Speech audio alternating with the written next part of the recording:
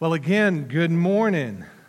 This morning we're continuing our sermon series entitled Standing on the Promises of God. This morning we're going to be looking at the promise of God's amazing grace. Our study is found in Romans chapter 4, so if you have your Bibles, turn with me there. We're going to look at Romans chapter 4, verses 1 through 8 together. And by way of a review, last week we looked at the promise of courage. We looked at Joshua. We looked at the man that led the people of God into the land of promise. And as we looked at that, we came to the end of Joshua's life, didn't we? He's 110 years of age. He called all of the leaders together and he said to them, he said, follow after the gods of your parents, follow after the gods of the inhabitants of the land, or you can do what my family and I are doing. We're going to follow after the one true God. You know what he said? He said, as for me and my house, we will serve the Lord. I pray that you have made that declaration just as Joshua did. So, again, if you have your Bibles, turn with me to Romans chapter 4. We're going to look at verses 1 through 8 together. And this is what we read. What then shall we say was gained by Abraham, our forefather, according to the flesh? For if Abraham was justified by works, he has something to boast about, but not before God. For what does the Scripture say? Abraham believed God, and it was counted to him as righteousness. Now to the one who works, his wages are not counted as a gift, but as his due. And to the one who does not work, but believes in him who justifies the ungodly, his faith is counted as righteousness. Just as David also speaks of the blessing of the one to whom God counts righteousness apart from works, blessed are those whose lawless deeds are forgiven and whose sins are covered. Blessed is the man against whom the Lord will not count his sin. You know, what we see in these verses is a picture of God's grace extended to people of faith. Our message point this morning is this. Faith is our response to God. Faith is how you and I respond to God's invitation in our life. Grace is God's response to us, where He provided for us a covering for our sin on Calvary's hill. How many of you remember the song, Grace That Is Greater Than All Our Sin? Y'all remember that hymn? The chorus of that goes, grace, grace, God's grace. Grace that will pardon and cleanse within. Grace, grace, God's grace. Grace that is greater than all our sin. God's grace isn't greater than most of our sin. Our 99.9999% of our sin. No, God's grace is greater than 100% of our sin and the sins of those outside of this place. Notice our first point this morning. It is Abraham's faith. We read again in verse 1.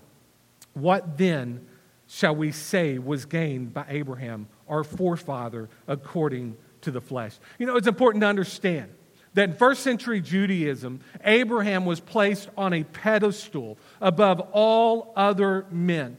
He was a model of faith.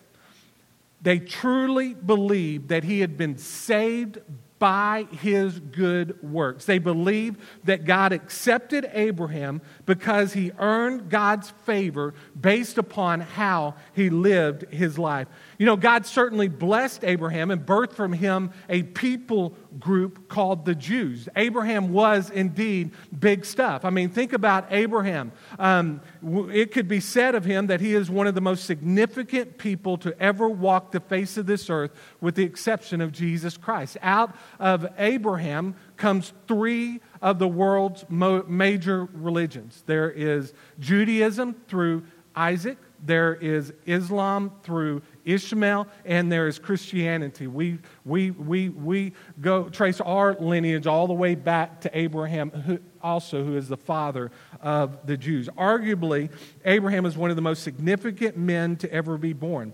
Now, Paul, who's the writer of Romans, because we're kind of jumping into Romans and kind of doing a standalone sermon this morning, we're kind of missing some of the context of what Paul is saying here. Let me just kind of give you just a brief understanding of where we're at in Romans now. Within the pages of the first 3 chapters of Romans, Paul set out to prove that the whole world stood guilty before our holy God because of their sins. That included Abraham and every other Old Testament man and woman of the faith. Paul made it clear that salvation comes only through faith and not by works. And to prove his point, he illustrates this by speaking of Abraham, and then later he is going to speak about David as well. So the people believed that Abraham was so godly that he adhered to the law before the law was ever given, and because of this, he earned his way into heaven. The people held him up on a pedestal. Has there ever been someone in your life that you have held up on that kind of a pedestal, that you have looked at them and you thought, man, that they are just all that and then a little bit more? You know, when we think about people of the faith, that we think about people that demonstrates integrity. You know, one of the people I think about is Billy Graham. You know, Billy Graham is truly one of those men that lived his life well. He walked with God. He talked with God. He lived his life with integrity. If you were to go back and look at Billy Graham's life, you're probably not going to find too many things that he did that would disqualify him from still being that man that we place on that pedestal, right? Jews learned much from the life of Abraham. They wanted to be like Abraham. Has there ever been, again, someone in your life that you've looked up like that? Maybe it was a professional athlete. Maybe it was an actor or an actress or a professor or a parent, a business professional, a healthcare worker or a first responder, a preacher, a missionary, teacher. All of us, hopefully, have had role models in our lives. And hopefully those role models of ours haven't let us down, but most likely they probably have at some point or another. You know, how many of you remember the 90s very well? Okay, a few of us in here remember the 90s. In the 90s, there was a commercial that Gatorade put out called, and the tagline was, "Be like Mike." Do y'all remember that commercial? The commercial, it was about a minute long, and there was a song that went to the commercial. And the lyrics, the first part of it go, "Sometimes I dream that he is me. You've got to see that's how I dream to be. I dream, I move, I dream, I groove like Mike. If I could be like Mike. Oh, if I could be like Mike, be like Mike. Be like Mike." And during this commercial, you see Michael Jordan, who played for the Chicago Bulls, and man, he's making some spectacular shots during this commercial. And then they would cut away and they would show little kids and students and adults out playing pickup games, and they too are making shots. And it was a kind of an inspirational commercial. I can't stand basketball, but when that commercial was over, I wanted to be like Mike. Man, I wanted to go out like my friend up there in the booth, Mark Love, and buy me some Air Jordans, because that's the kind of commercial this was. Man, everybody wanted to be like Mike. Nothing wrong with a role model, as long as that role model does not become the basis of our worship. Abraham had clearly become that kind of person to the Jews. Paul writes, "For if Abraham was justified by works, he had something to boast about." Basically, if Abraham stood before the people of God and truly could stand before them based upon his works and his good deeds, he could hold his chest out and he could walk around like he was somebody. Because Paul's saying if he did indeed, if he was justified indeed by his works, he could do that. He could boast before anyone and everyone. But Paul goes on to say, but he cannot boast before God. Why could Abraham not boast before God based upon his works? Because Abraham, like everyone else, fell short of God's glory, right? Romans 3:23 says what? For all have sinned and fallen short of the glory of God. Paul is saying, hey, even your hero, Abraham, even your hero, David, has fallen short of God's glory. Every single one of the heroes that we have also have fallen short, right, of God's glory. You know, how many times has your hero let you down?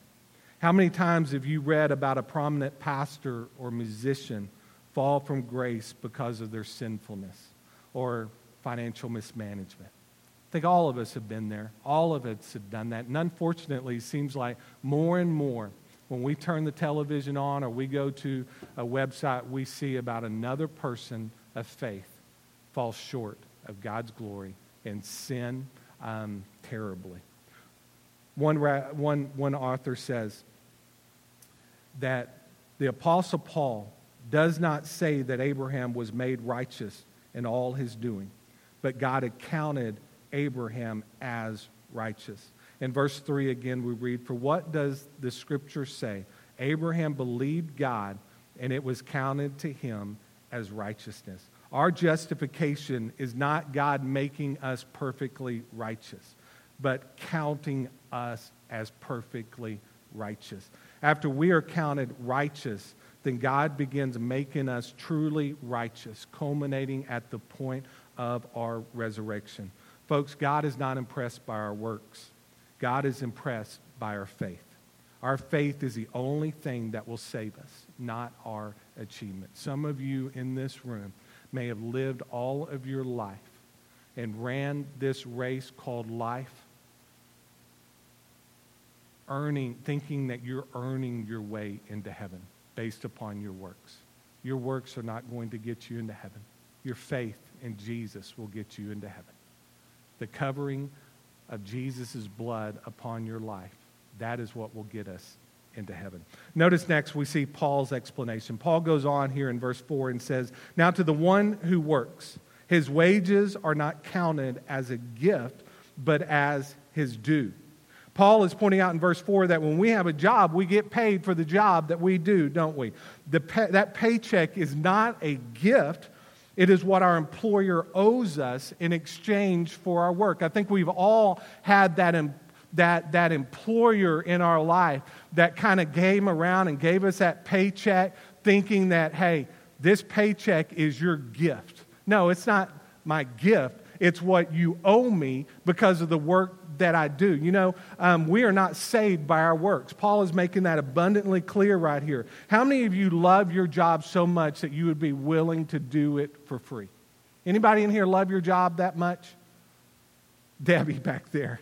Glenn, where you at, Glenn? You may be over in the sound room. Debbie said that she would work for free. We'll start that tomorrow. But I love my job. I love what I do. If I could do this for free, I would do it in a heartbeat. But I have a family, and that family counts on me bringing home a paycheck in order to provide a roof over our head and food on our table.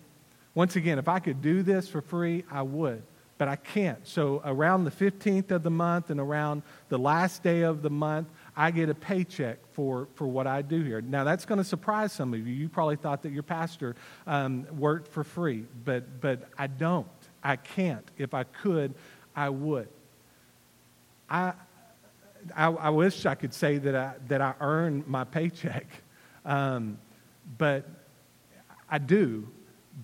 But I don't do what I do for that paycheck.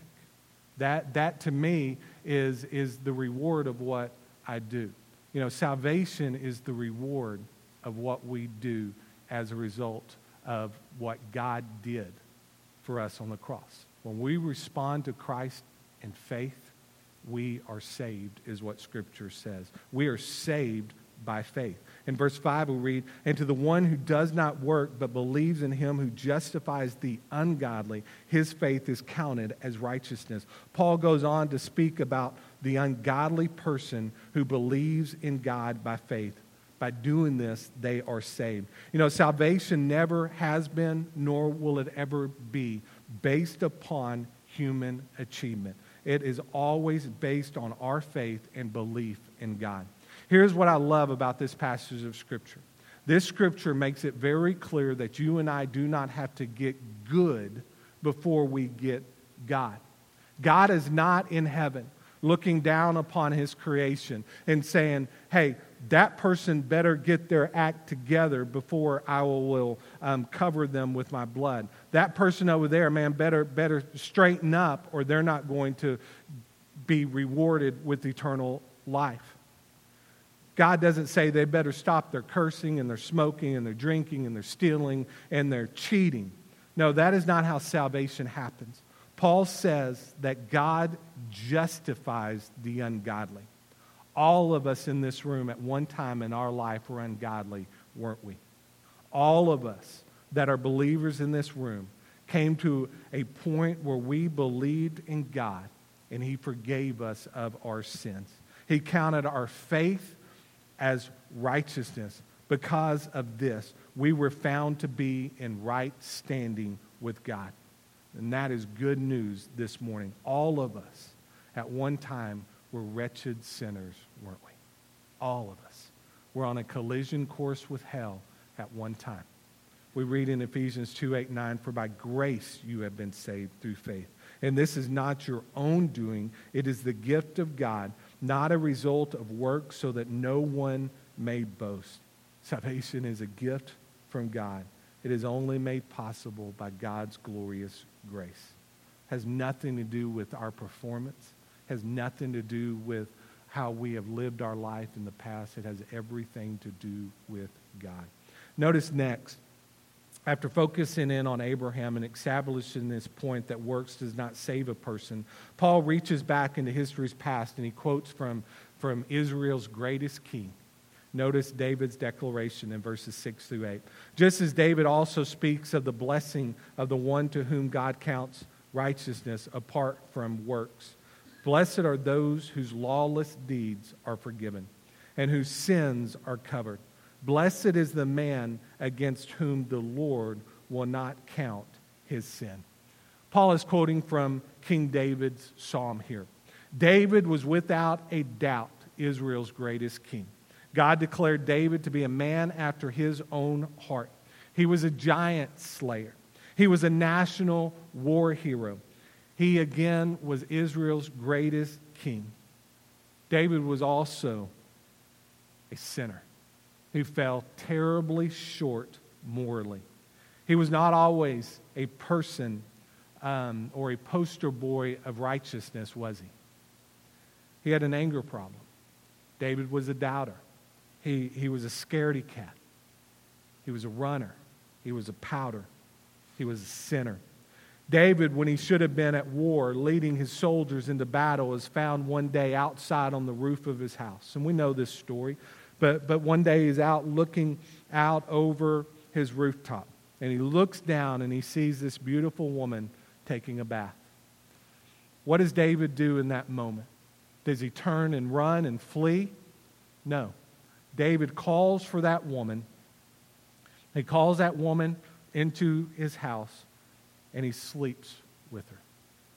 What David, this man after God's own heart, who knew the law, who came after the law, who was very familiar with God's commandment, what he did is he broke it, didn't he? David would break at least 4 of God's laws with Bathsheba. He would commit adultery. He would lie and try to cover up the sin. He would have Uriah, her husband, murdered. He would covet what his neighbor had. Here this giant slayer, this great king, this man after God's own heart, has broken 4 of God's laws.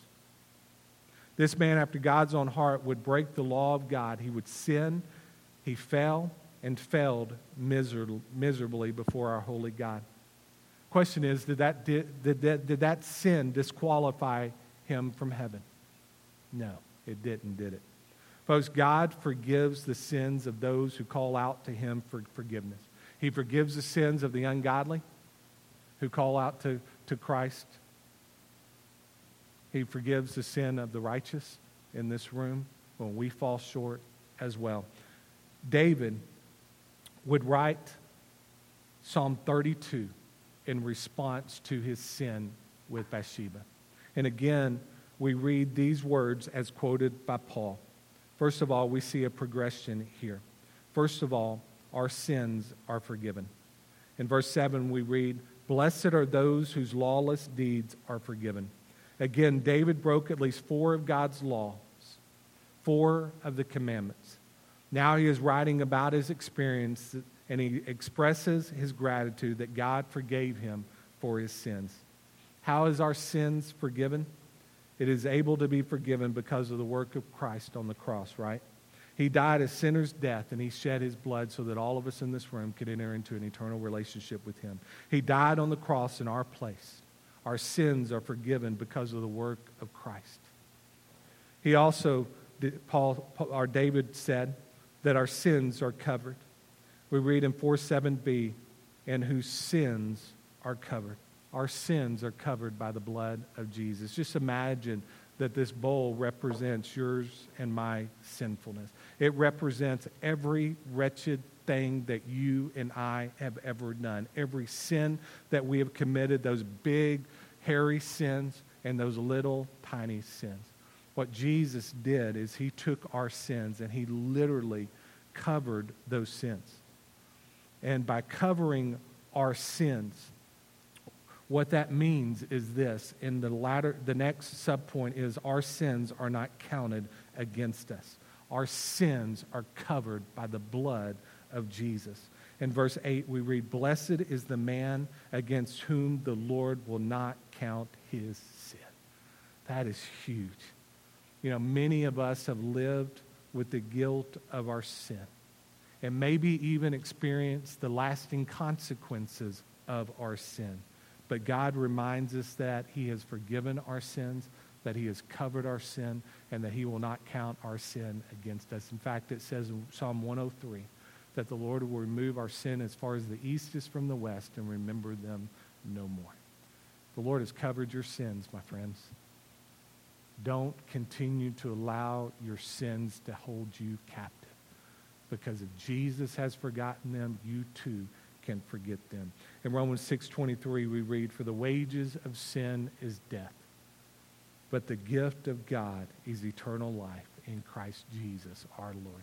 The free gift of God is eternal life in Christ Jesus our Lord. Salvation does not come based upon anything that you and I do. There are some religions in this world that teach that you have to do X, Y, and Z, and maybe then you will gain access into the afterlife. No guarantee. But with you and I, what are we promised? That we don't have to do anything because God has already done it all. Jesus died on the cross for our sins and provided a free gift for us, that if we would repent of our sins and turn to Jesus, he will forgive our sins and remove them as far as the east is from the west. And you and I, in faith, we step out and we step toward God. And when we do that, the scripture is clear, we shall be forgiven. I want to close this morning by just sharing the lyrics of probably all of our favorite hymns, or at least one of them, Amazing Grace. Amazing grace, how sweet the sound that saved a wretch like me. I once was lost, but now am found. Was blind, but now I see. 'Twas grace that taught my heart to fear, and grace my fears relieved. How precious did that grace appear the hour I first believed. The Lord hath promised good to me. His word my hope secures. He will my shield and portion be as long as life endures. When we've been there 10,000 years, bright shining as the sun, we've no less days to sing God's praise than when we first believed or first begun. God's grace is amazing, and God's grace has provided a covering for all of us in this room. And all of us in this room are believers. I have no doubt about that. If you this morning, though, are like, and you know, I have gone throughout my life trying to earn my way into heaven. I've taught Sunday school. I've been a part of mission trips. I've been a part of Bible studies. I've done this, and this, but what I haven't done is I haven't ever come to Jesus in faith and asked him to forgive me of my sins. If that's you this morning, we're going to have a time of invitation, and I would welcome you to respond this morning. I'd love to share with you more about how you can enter into an eternal relationship with Jesus Christ. I think all of us in this room know people outside the doors of this church that do not have a relationship with Jesus Christ. And what has God commanded us to do? To go to them and share with them the good news of salvation. You and I are not saved by works, but what does Scripture say? We are saved unto good works. because we have been saved, there is an impulse that has been given us that drives us outside the doors of this church to share with other people about how they too can enter into a relationship with Jesus Christ by responding in faith and being covered with Jesus' blood. Who do you know this morning that does not have a relationship with Jesus Christ that you and I both need to go to share with? Let's stand together. If there's a decision you didn't make, you come. Lord Jesus, we come before you this morning. Father, just thanking you again for our time of worship, thanking you again for your word, thanking you for the promise of your word. And Lord, I pray this morning that if there's someone in this room that does not have a relationship with you, or someone that will be joining us in the next hour that does not have a relationship with you, or someone that will be joining us in growth groups this morning that does not have a relationship with you, that today will be the day of their salvation. Today will be the day that they will respond to you in faith and they experience your amazing grace. Lord, just move now during this time of invitation. For in Jesus' name we pray.